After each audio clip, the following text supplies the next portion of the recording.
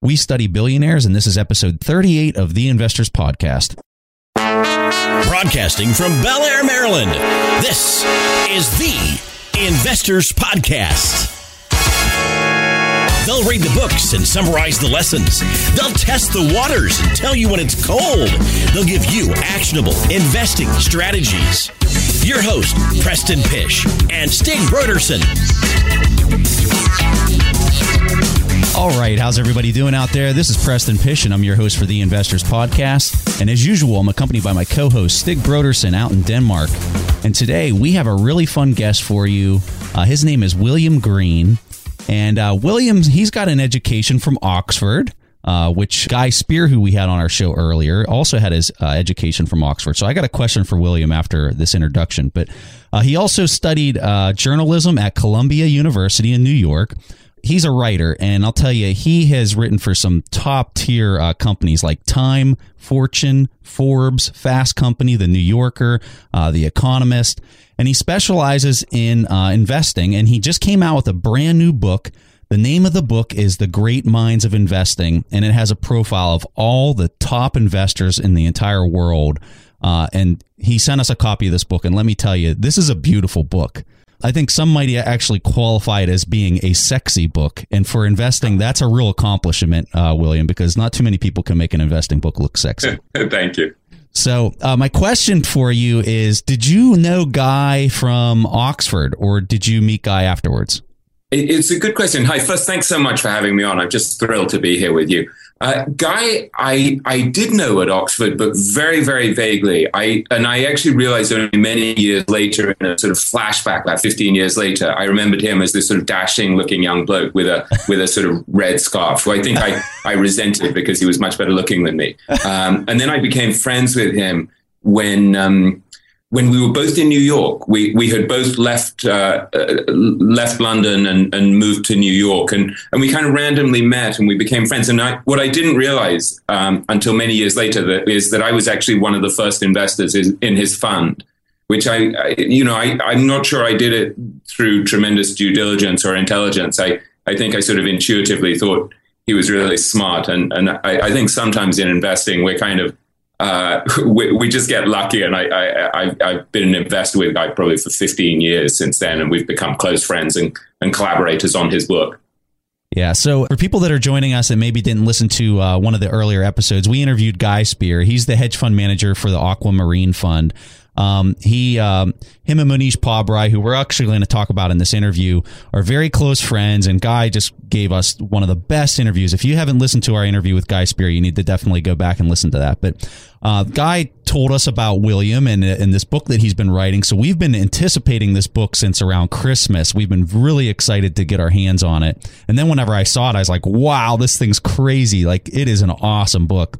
But anyway, we had a surprise for you lined up today, William. Guy was going to dial into this call and just congratulate you and just tell you, congrats on the book. But he got caught up in Houston with the storm that they have down there. He was actually traveling on his way to Boston, and he got stuck in Houston, and he's actually on a flight right now. So he wasn't able to dial in for the interview, but he was totally planning on making it. He's here in spirit. Guy has been a tremendous support to me in many ways. And one of the things that's fascinating about Guy that I learned by spending a lot of time with him, because, I virtually lived with him and his family in Zurich for a while we were working on his book, The Education of a Value Investor. And one of the things I learned from Guy is this idea that he and a friend of his, Ken Schubenstein, who's a professor at Columbia Business School, had discussed, which is this idea of compounding goodwill. And Guy really lives this way, like this idea that you're constantly doing things to help people. And so I think it's a really fascinating twist on the whole idea of compounding money. It's a sort of more profound version of it. So he's well worth studying, I think. Like most of these investors, he's worth studying as an investor, but also as a human being, because you learn stuff about how to live from the best investors. That's the thing Stig and I can definitely say is that once we met Guy, he is such a giving person. Like, he would not stop. Like, it was just like, oh, here's another person that can help you out. And just like, Guy, like, how can I possibly repay you at this point? And he wants nothing in return. That's the thing that's just so amazing. But anyway, let's start talking about your book here. So, William, tell us a little bit about yourself and how you found yourself as a writer, really coming into this realm of investment. How did you get attracted to the writing of investors? It's a slightly unlikely and unexpected story, even for me, because I grew up in England. And as you say, I went to Oxford. I studied English literature at Oxford. And I moved to New York when I was about 21 and thought that I would be a great novelist or storyteller and would write, beautiful long pieces for the New Yorker and would be a sort of artist. And I would get the business section of the Sunday New York Times on Sunday, and I literally would just toss it out. I would turn to the book review, which was really interesting to me. And I regarded business and investing and money as kind of crass and vulgar. And I thought, these people who just devote their lives to making money are kind of superficial and they live meaningless lives. And then in my early 20s, I started to invest. I had sold a small apartment that my brother and I had owned in London. And so I had a little bit of money, not a huge amount, but I started to invest. And I started to really study investing. I would read endlessly about mutual funds and the like. And it reminded me somewhat of what had happened to me when I was a kid, when I was about 15 at boarding school. I went to Eton, which is this sort of very posh, slightly oppressive English boarding school. And I had sort of secretly discovered horse racing and gambling on horses. And I set up a betting account at a local turf accountant, as they're called in England, in Windsor. And I used to sort of sneak out when everyone else was rowing or playing cricket. And I would go to this betting shop and I would bet on the horses. And initially I made money and I thought, wow, this is fantastic because I'm never going to have to work. And then I discovered that actually I lost, and I immediately stopped betting on horses because I wasn't interested in it for the thrill. I wanted to make money by playing this game. And in a way, when I was in my early 20s and I discovered investing, it had the same kind of thrill and fascination to me. It was this game, and you thought, well, so if I can be smart and use my brain in an intelligent, thoughtful way, I can actually make money without really doing that much hard work, which I think is what people like Bill Nygren and John Spears, who we feature in the book, also discovered. They were kind of, it was almost an excuse not to have to do things like mowing lawns for $6 an hour. Well, it's a function of probability. I mean, that's what people don't realize is you go to the track, it's a probability game, like your odds of winning. And when you invest in a company, some catastrophic event could happen tomorrow to that business and it could go, completely bankrupt. And that's a probability. It's a real small probability. It's very small compared to like your track racing, but it's still a probability. And I think a lot of people need to respect the fact that there's definitely there's an odds to it no matter how you shake it. I don't care what anyone says. There's definitely an odds. Yeah, it's a game at some level. And I think the best investors often are people who don't have any emotion involved in the game. They truly see it as a game. And so then part of what happened to me was that I started to write about investors for various publications. So, for example, I profiled Bill Miller for Fortune. I went to the Bahamas and interviewed Sir John Templeton for Money Magazine. I would write about Marty Whitman and his attempt to find a kind of apprentice who could match his greatness. I wrote that for Forbes. I interviewed Bill Ruane, who was the guy who when Buffett closed his limited partnerships in the 60s, he said to his shareholders, you should invest with this friend of mine, Bill Ruane. And over the next 30 years, Ruane beat the market by something like 4,500 percentage points at the Sequoia Fund. So I interviewed this series of incredible investors, and I became kind of fascinated by this question of what made them special, what they had in common, why this tiny percentage of great investors was able to kind of defy gravity, if you like, and beat the market. And so that became kind of this abiding intellectual passion of mine. But then I would say in the last few years, my interest in investing has kind of deepened as I've got older. I'm in my mid-40s now, and you become maybe, hopefully, a little bit more soulful as you reach middle age. And I started to be interested in these guys, not just as a way of thinking, how do I get rich and be as lazy as possible? I started to think that these guys like Buffett and Munger or Monish Pabrai or John Spears or whoever you want to talk about, any of these great investors, they're repositories of tremendous practical wisdom. You know, they've figured out certain things about what works in life and what doesn't work in life. And, you know, they're not flawless. There are plenty of them who've, you know, had terrible marriages and legal problems or whatever. You know, I mean, like all of us, they're human. But I think they've figured out a great deal about how to live successful lives. And so I think part of what this book is about is, how do you get rich? How do you figure out, ways to get rich? But part of it is much deeper than that. And I come back and again and again in the interviews to questions about things like, you know, what's made you happiest? What's given you a sense of fulfillment? What disappoints you? When you look back, what do you regret in the course of your life? Where do you get your strength in moments where, you know, you're going through the ringer and life is not working out for you? And so I sort of, I guess I look at investing in a slightly different way to most people. I'm fascinated in it as a financial game, but I'm also fascinated in it as a kind of microcosm that teaches you about how to live if you study and reverse engineer these very brilliant, very successful people's lives. Yeah. Are you also fascinated, William, about how to make the returns yourself? Like, a lot of people would look at someone like Warren Buffett and say, I want to replicate what he's doing. I wanted to make these returns myself. Or you as a person, do you think he is probably better than I will be? I will just invest in Berkshire Hathaway and then, you know, to sit back, relax, and enjoy my family and my life. One of the things that struck me about Buffett, it's interesting that you immediately bring up Buffett as we talk about the greatest investors. The thing that really struck me sort of surprisingly was I had always thought Ben Graham was kind of the most important investing mind of the last century. And actually what you start to see is Buffett is kind of the most important investing mind, that he just has this extraordinary influence. And again, I would talk to these great investors and they would sort of talk about discovering Graham and they would talk about Buffett. And so it was kind of fascinating to me that actually it may be that the greatest influence in the world of investing truly is Buffett at this point and not Graham, who was his master. You know, I had the same opinion. So whenever I started reading and studying Buffett, I immediately went to Graham because I knew that was his source of, or his foundation of investing.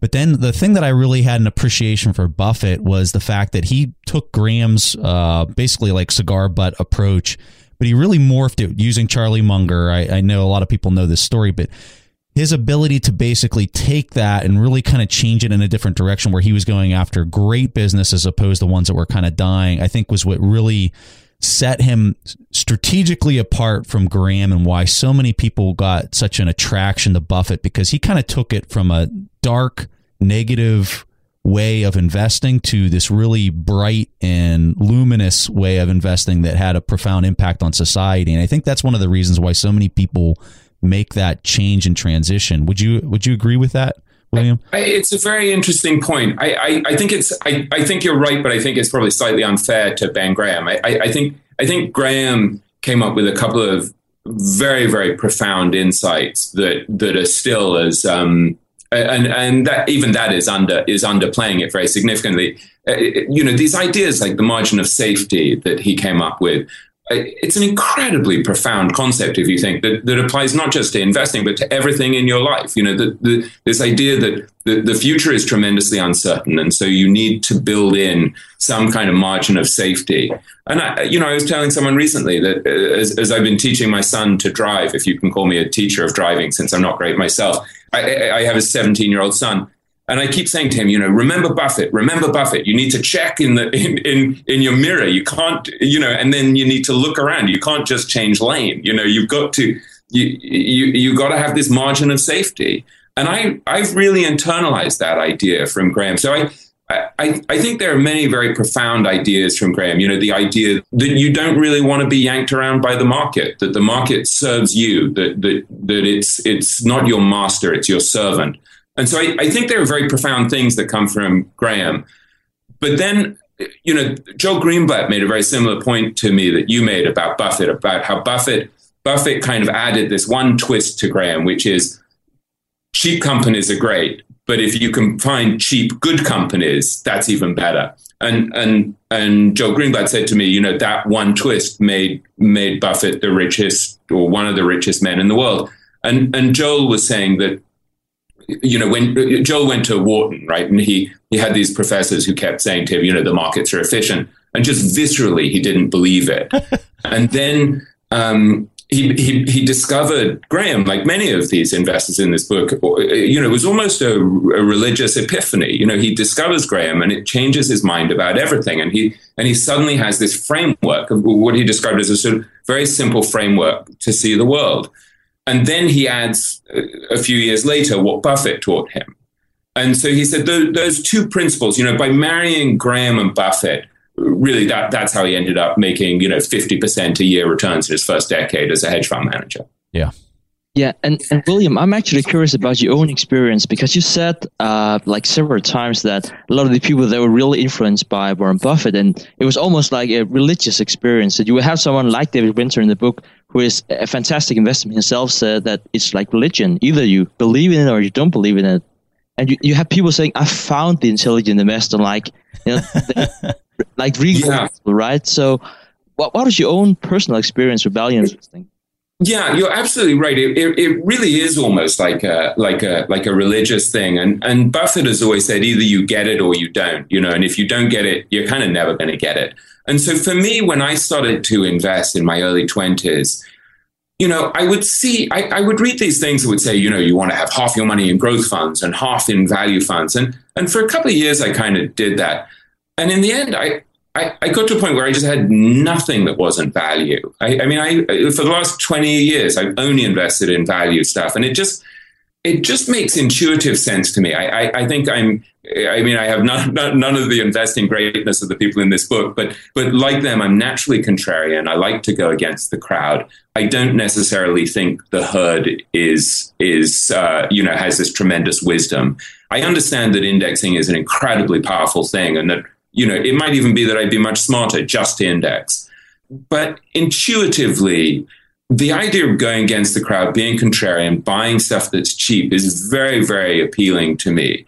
I think one of the things that's interesting to me is that when you look at all the people in this book and at most of the great value investors, they're kind of iconoclasts. They're these mavericks and eccentrics who temperamentally go against the crowd. They question everything.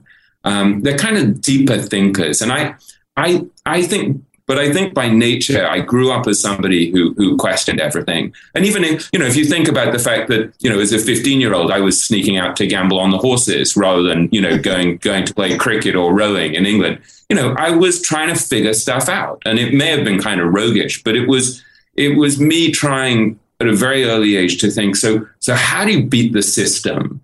By using your intelligence. And when I look at someone like Joel Greenblatt or Monish Pabrai, these are guys who are kind of masters of beating the system through using their intelligence. And it may be that for almost all investors, it's not a smart thing to do, that you're much better off indexing. But I do think there's this tiny group of investors who kind of show us the way, who show us that if you're really smart and you get your emotions under control, you can win the game. And that's what fascinates me. And maybe it's kind of a mirage, that I keep chasing after this possibility that I'm going to be that tiny percentage that beats the market. But over the years, I invested with Guy, obviously, who's done very well, who's beaten the market by hundreds of percentage points over the years. This is Guy Spear. For a long time, I invested with Marty Whitman. I had a separate account with Marty. And, I did it right after the tech bubble burst and everyone was sort of miserable about stocks. And I set up this account with Marty because, he was a great bottom feeder. He was a great guy at buying busted tech stocks and other things like that. And then, and the other guy I invested with, who I'm still invested with, is a very brilliant guy who I was introduced to by Bruce Greenwald, the famous professor of value investing at Columbia. And that's a hedge fund manager in Boston, a guy called Andrew Weiss, who hasn't had a losing year in 24 years with his hedge fund.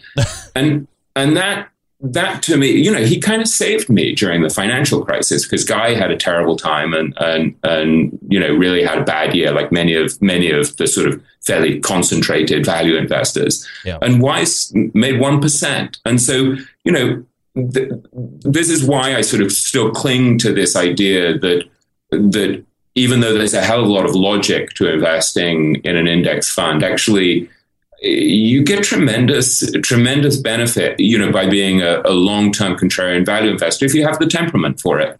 Let's take a quick break and hear from today's sponsors. Don't just ride the index, seek to outperform it with Fidelity Active ETFs. Learn more at fidelity.com/active ETFs. Before investing in any exchange-traded fund, you should consider its investment objectives, risks, charges, and expenses. Contact Fidelity for a prospectus and offering circular, or if available, a summary prospectus containing this information. Read it carefully. While active ETFs offer the potential to outperform an index, these products may more significantly trail an index as compared with passive ETFs. Fidelity Brokerage Services, LLC, member NYSE, SIPC.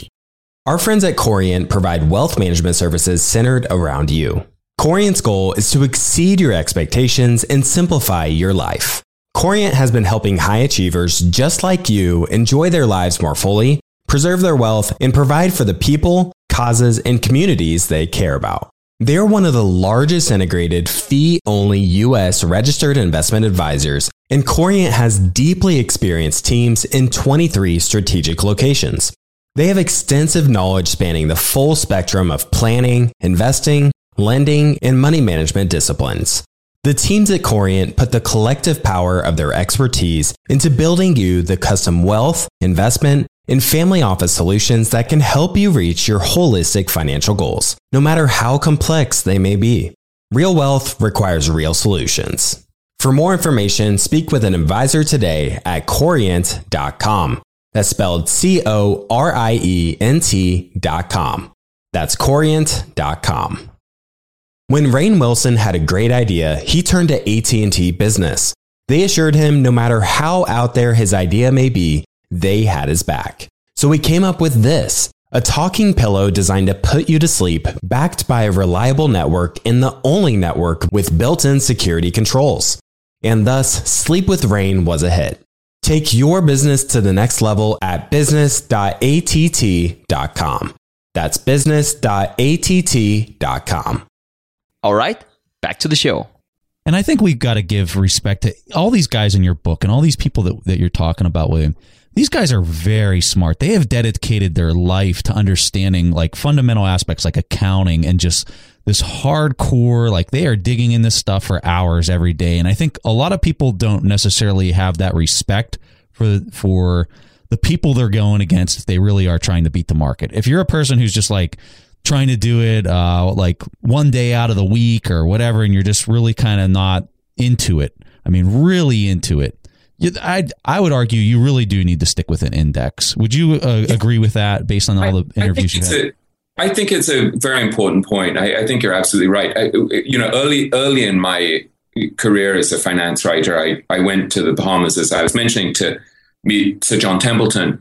And I was asking him for advice myself. And he said to me, you have no business buying individual stocks unless you're a professional, basically. He said, it's such hard work. You need to be tremendously diligent. And he said he didn't buy individual stocks anymore at that point. I guess he was in his 80s at that point. A lot of people would disagree with this and would say, no, I do fantastically by doing individual stocks. But, Jean-Marie Eveillard said to me he doesn't really manage his own portfolio anymore because he doesn't have a team of analysts who he can send out to do the research, since he's now in his mid-70s, I guess. And he's more sort of emeritus figure at his fund business. Bill Nygren said to me that he said there are plenty of great investors who kind of try to go half time later in life, and he said it's always a disaster. He said the investment business is so difficult that either the throttle is fully on or it's fully off. And so I think you do have to be very intensely involved to do well. But that said, I think there are certain advantages that an individual investor might have, because if you think about it, the pressure that these guys are under, the professionals, to perform every quarter, there's tremendous institutional pressure from their bosses saying, look, you've underperformed now for 3 years running, and how come you don't get this new paradigm of investing in internet stocks, which is what happened to Eveillard. Don Yachtman had the same, where his own board tried to fire him. And they said, you're no longer investing in accordance with the principles of your own fund. And so Yacktman at the time had probably 10% of his fund in Philip Morris. This is in the late 90s, at a time when I think it was trading at a PE of 6 and had dividend yield of about 6. And, he's getting fired virtually and managed to survive this war with his directors. Your shareholders bail out at the worst possible time. So if you're an individual investor and you have the right temperament, you do have an advantage in that you can stick with it, but you need an extraordinary temperament to do it. So all these guys are handicapped by the short-term interest of the people that are giving them money. You look at Guy and you look at he's got a community of people that trust him and are value investors and understand that it takes time and you might not have results right away. But I think for a lot of these other hedge fund managers, especially the ones that that you have that you display in the book, these guys are totally handicapped by the people that are invested with them with their short-term interest. Right. And this is part of the genius of Buffett, right? That Buffett realized that by having a corporation that he had captive capital, that he wouldn't be subject to people panicking and bailing out. And so I guess that's my question. Why do you think more of these guys don't adopt that model? Now, I know Mohnish Pabrai is going to be doing that this year where he's starting his own corporation, but why are these other guys not doing that? I don't understand it. One of the things that's fascinating about Mohnish is that he says often in life you have the best ideas are all out there, and yet nobody does it. And he said when he started off investing, he studied Buffett obsessively.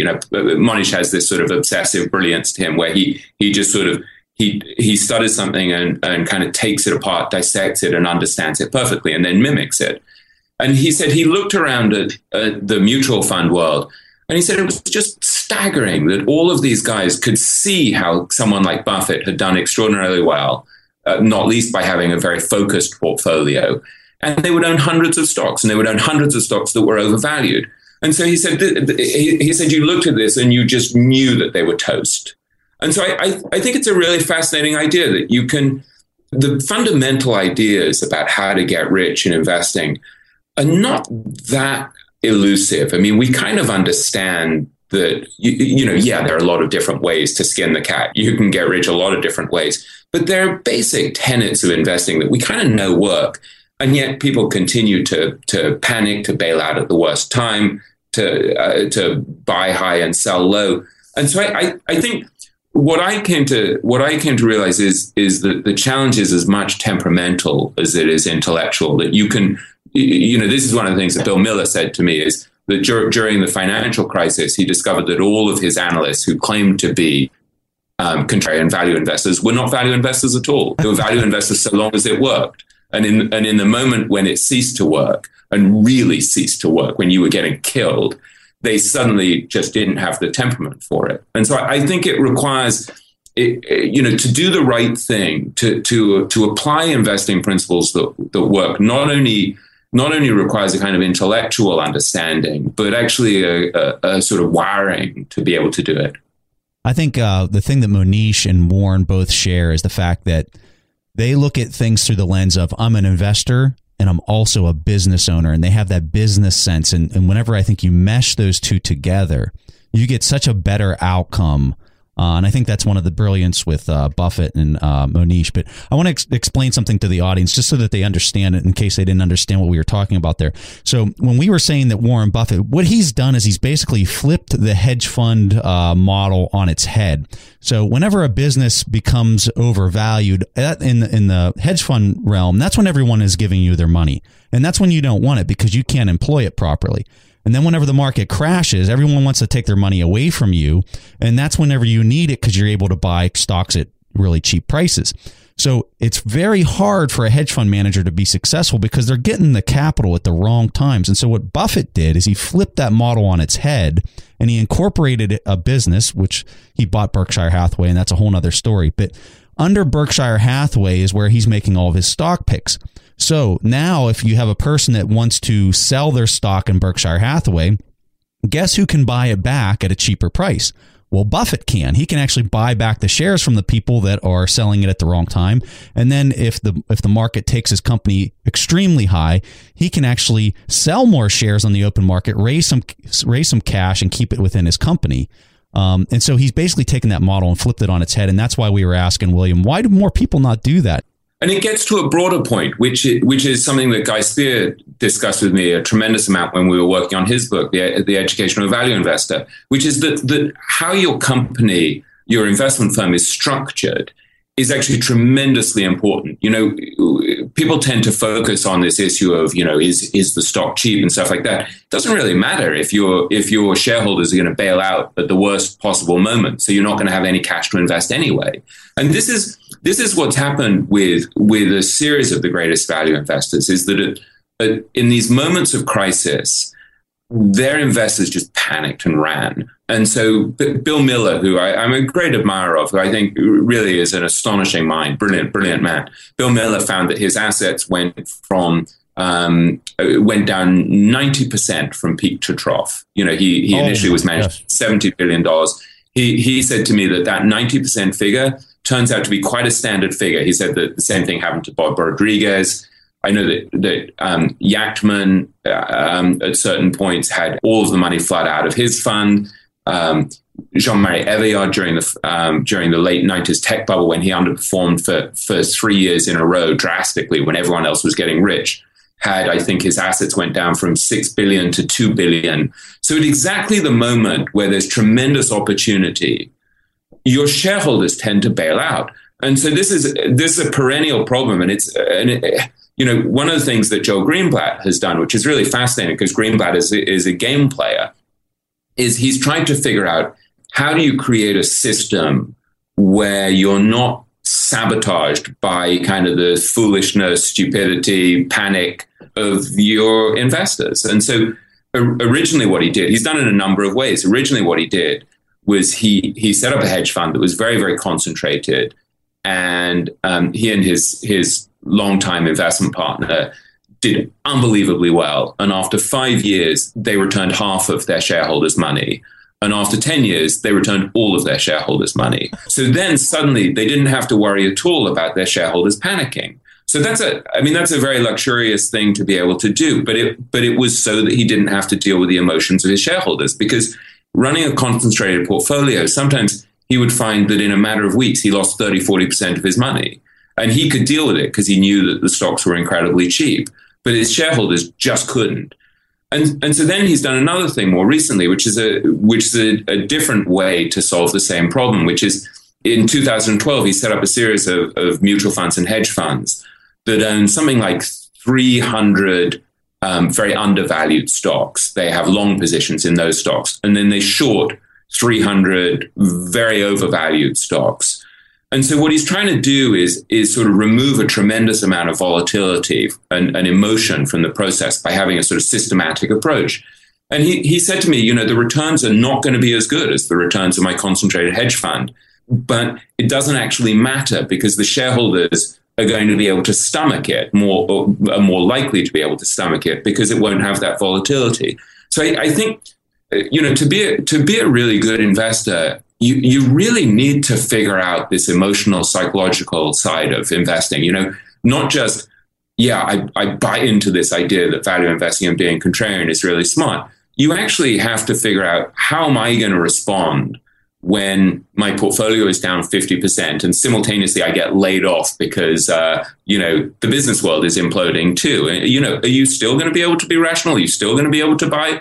And that's what these great investors have, is not just the intellectual understanding of these concepts, but the kind of visceral psychological strength to be smart and opportunistic at those moments of crisis.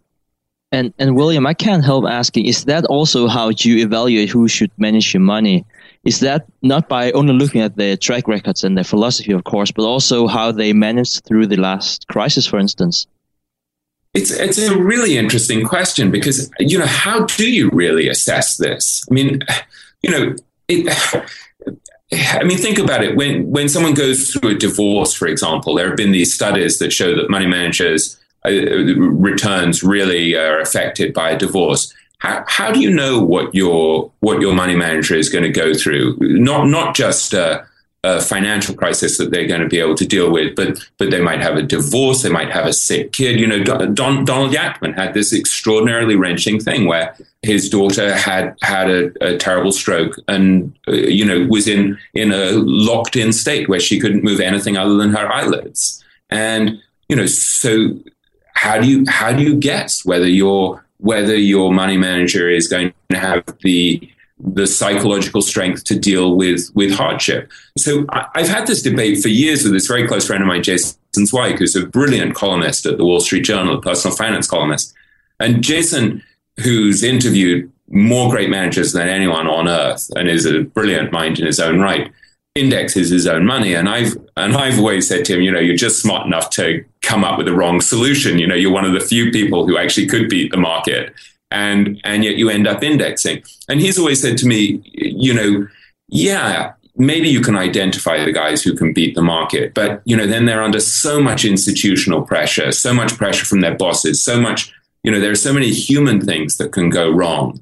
And so I think it's a perennially fascinating debate, that even if you pick the right guy, will he continue to be the right guy? And I haven't truly resolved this. And we can look back at someone like Buffett and say after all these years, yeah, he was the right guy. But, I didn't invest with him 15 years ago because I thought, well, he's already too old. It's sort of like when I was a teenager and the Rolling Stones did a reunion tour and I thought, well, they're all in their 40s. I'm not going to go see them. I missed it. And now that I'm 46, I'm like, God, I wish I'd gone to see the Rolling Stones. And in the same way, I wish I'd not thought, well, Buffett is it's the law of large numbers. He's managing too much money now and he's kind of old. I kind of missed it. So these questions of evaluating greatness and riding it and sticking with it are tremendously difficult. Well, I don't mean to boast, but I did see the Rolling Stones. Now I'm jealous. All right. Hey, I'll get to the next question. And they were not as good as what I thought they'd be. So I'm just going to throw that out there so you don't have to feel so bad. You should have invested with Buffett instead, and skip the Rolling Stones, put the money for the tickets in Berkshire Hathaway B shares. Let's take a quick break and hear from today's sponsors.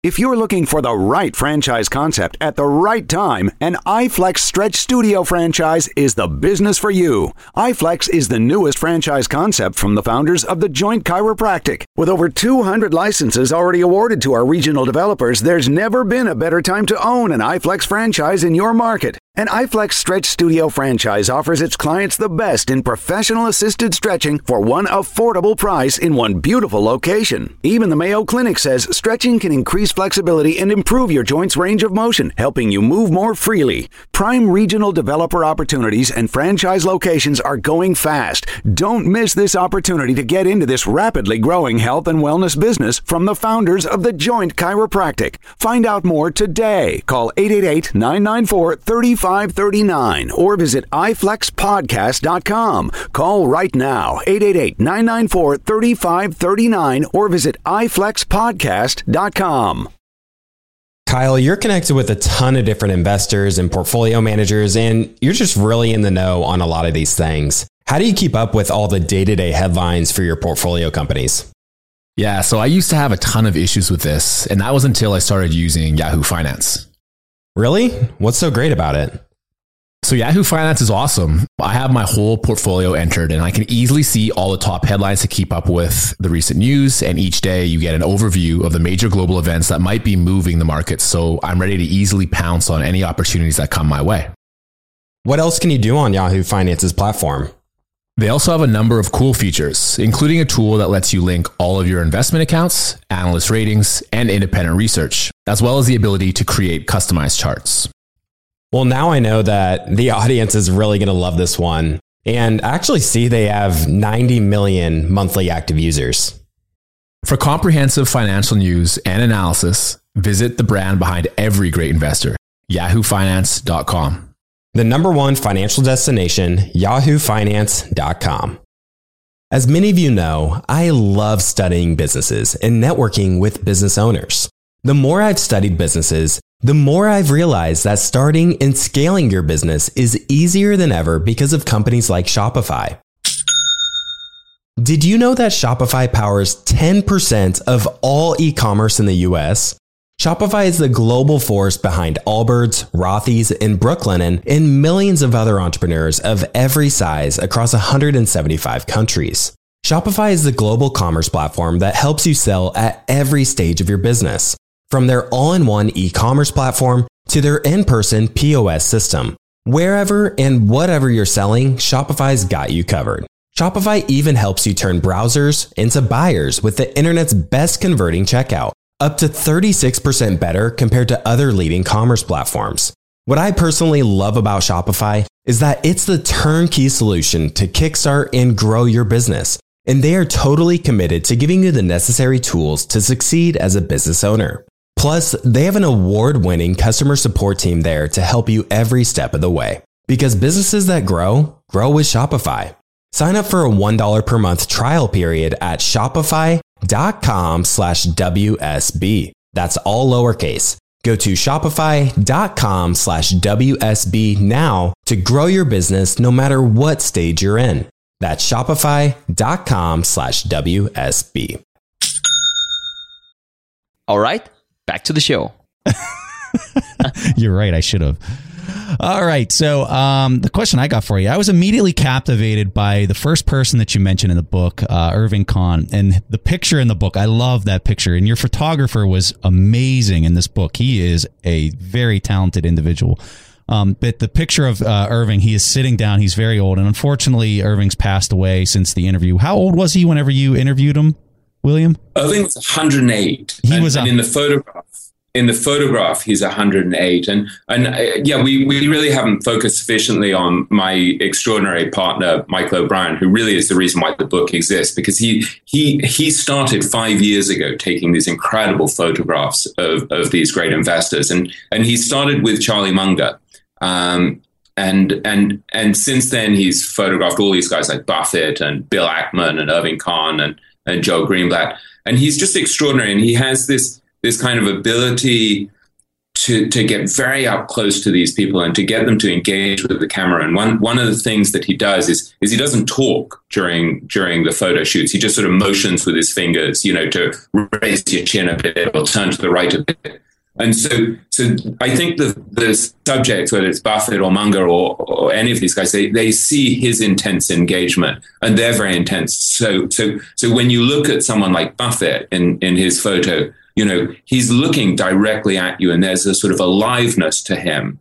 And so there was a particular challenge for Michael O'Brien, the photographer, when he was taking this picture of Irving Kahn, which I talk about in the introduction to the book, which is that Irving kept nodding off in between the shots. And Irving, he was 108 years old, and he was tired, and his eyes were starting to fail, and his hearing was starting to fail. And his grandson, who works for Kahn Brothers, who's an analyst at the family firm, who's a wonderful guy, Andrew Kahn, who's an analyst there, was sort of standing outside the frame, asking Irving Kahn, tell him about the stock that you bought in 1928, or the stock that you shorted, Magma Copper, which you shorted during the crash of 29. And so Irving sort of wakes up during the photo shoot because he's telling this wonderful story of the first stock that he bought in 1928 and 1929.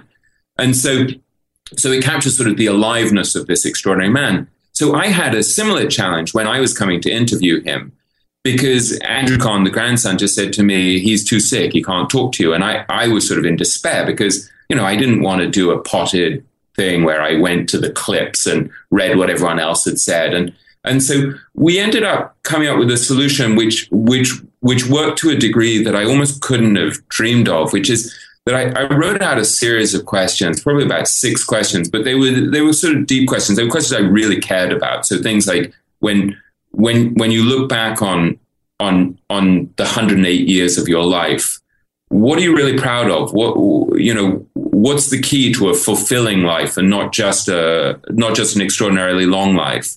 And then his grandson Andrew took these questions to him, and over several days, interviewed his grandfather on my behalf and wrote down the answers and sent them to me. And there was something about it. I got that email and usually you'd be disappointed that you hadn't interviewed the guy in person. I was tremendously moved by the email, and it, one of the things that he said, I mean, there was tremendous investing advice there, but there was tremendous life advice as well. So I'll share both if you don't mind. So the first thing I said to him, what's the single most important piece of financial advice you can share with our readers? And he said safety. He said considering the downside is the absolute most important thing you need to learn as an investor. And he said, you need to deal with this before you think about making profits. And he had this lovely image. He said, everyone's in such a hurry. He said, they can make a horse gallop, but can they see where they're going? And he said, if you slow up and you don't take crazy risks and you don't lose money and you keep your eye on the downside, you're going to do way better than your gambler friends in the long term. And this to me was a very profound idea because for one thing, I had made one incredibly stupid investing mistake in the course of my investing career. I'm sure I've made more, but this was a spectacularly stupid one where I had invested in a private company that was run by a friend of mine that had incredible technology. And, initially it shot up and I was thinking I was the smartest guy and I felt like I belonged to this exclusive community of very, very smart people. Goldman Sachs invested at something like 40 times the valuation that I invested in. And I just felt so smart. And then it just kind of imploded. And I sort of did a lot of soul searching about it afterwards. And I realized the degree to which my ego was involved and that if I'd had my ego under control more and hadn't cared more about impressing other people or, being in with a smart, rich set or whatever, I would have had a lot more money. And, I'm a writer. I'm not a hedge fund manager. And so making stupid mistakes counts for me. I still have to pay for my kids to go to college and stuff. And so, the things that I've done really well over the years were the things where I just quietly invested with value guys and I stuck with it for many years. And so listening to Irving Kahn, it was like one of those things where you hear something that you know already, but when you hear it from someone who's 108 and who's lived through World War II, Vietnam, the crash of 29, and you hear how he survived and prospered, you think, man, I wish I'd been smart enough to learn that before, but I'm pretty darn glad to have learned it now.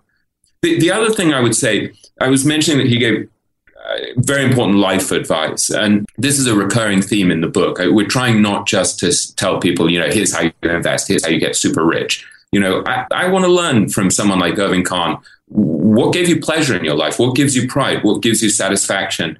And he said, look, it's a difficult question and it's going to be different for everyone. But he said, family is very, very important. And looking back, what really gave him pleasure was family, having healthy kids, building Kahn Brothers, this firm that's kind of great. And, it's not a huge firm. It has about $1 billion in assets run now by his son, Tommy, who's also in his 70s. But I took that very much to heart. It's very easy to get carried away and think that everything is about getting rich. And you look at someone like Irving Kahn, and he never was flashy. He never was buying fancy boats and big houses. His son Tommy would take him to a fancy French restaurant, and his dad would just order a burger.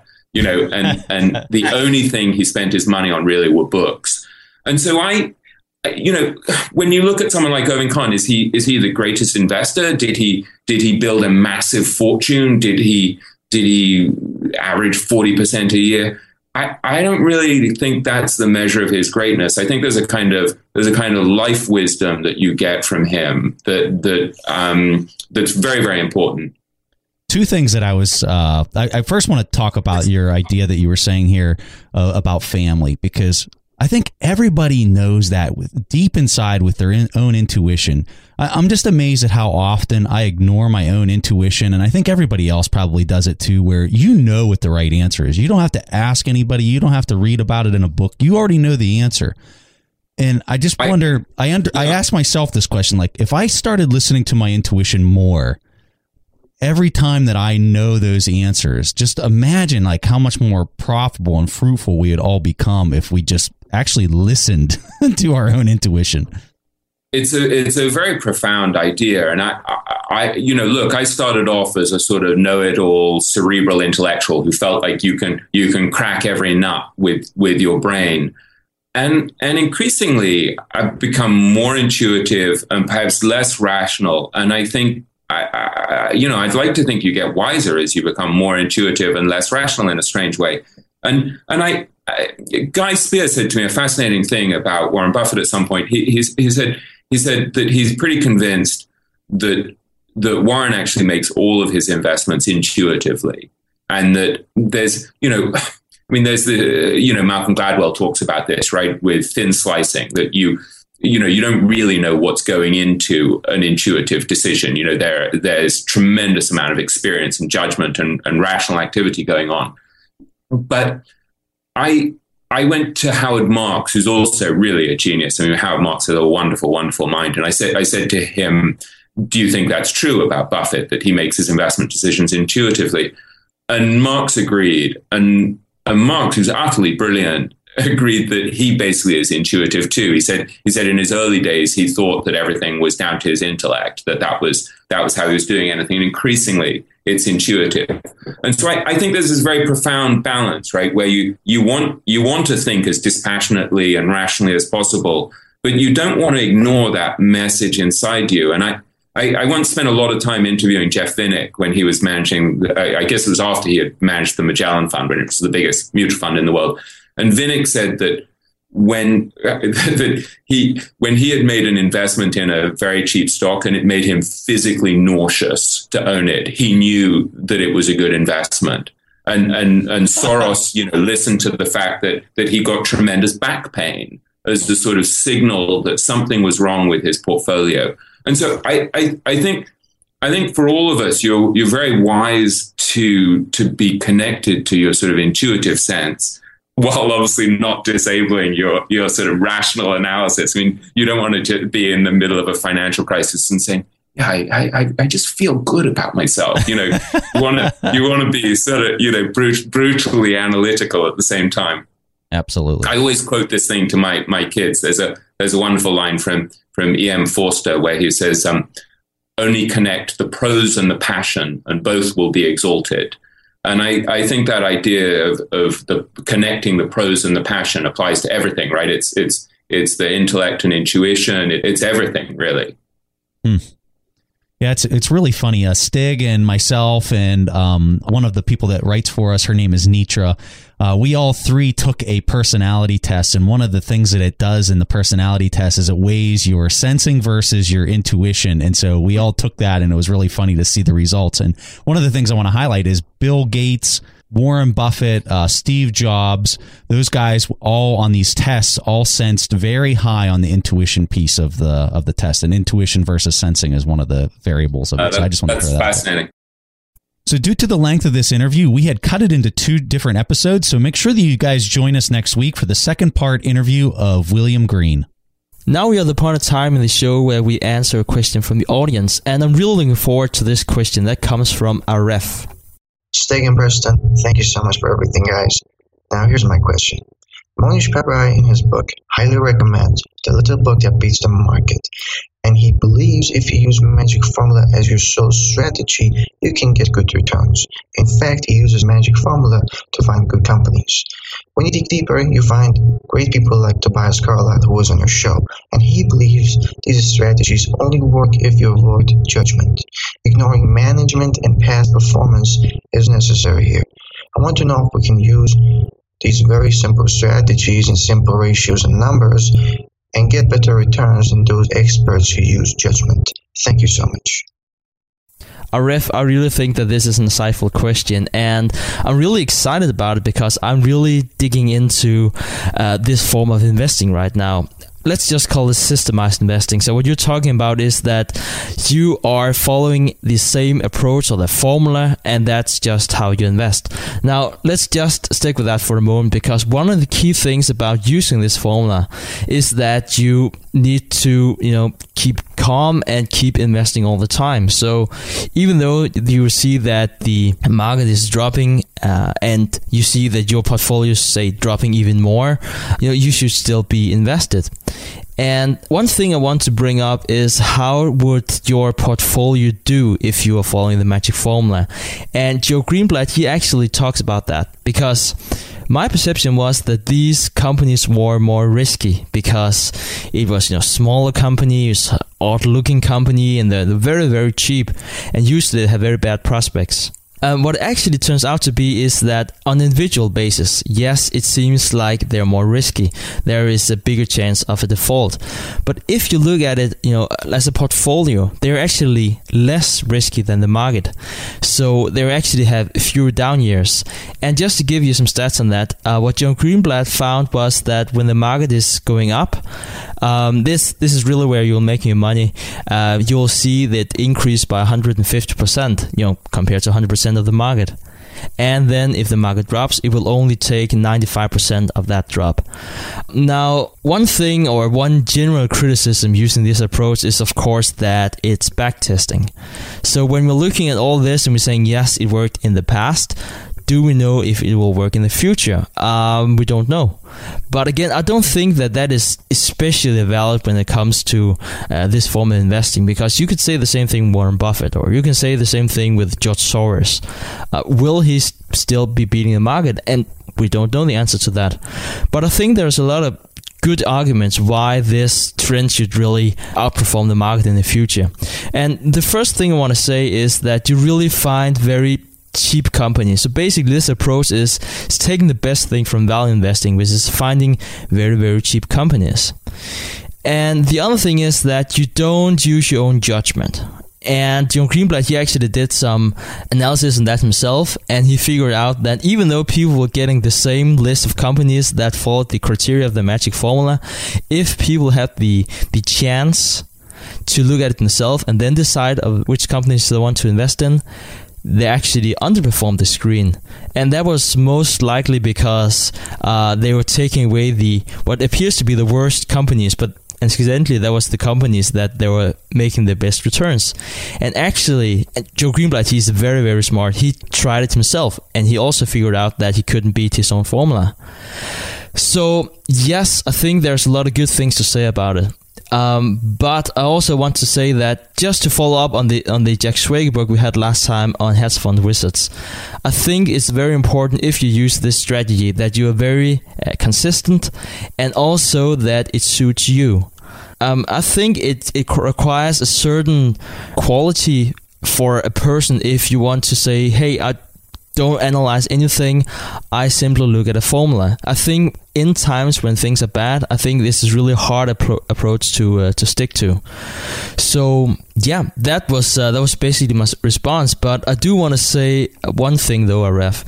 If you ever decide to start using this approach, I would be extremely interested in hearing how things goes and what your experiences are. So if you ever decide to do that, please send me an email. Again, thank you, Riff. Fantastic question. We'll make sure to send you a free signed copy of our most popular book, the Warren Buffett Accounting Book. And we are really looking forward to next week's show and the rest of the interview with William. So that concludes our episode for this week. We will be with William Green next week for the second part of our interview, and we'll see you guys next week. Thanks for listening to The Investors Podcast. To listen to more shows or access to the tools discussed on the show, be sure to visit www.theinvestorspodcast.com. Submit your questions or request a guest appearance to The Investors Podcast by going to www.asktheinvestors.com. If your question is answered during the show, you will receive a free autographed copy of the Warren Buffett Accounting Book. This podcast is for entertainment purposes only. This material is copyrighted by the TIP Network and must have written approval before commercial application.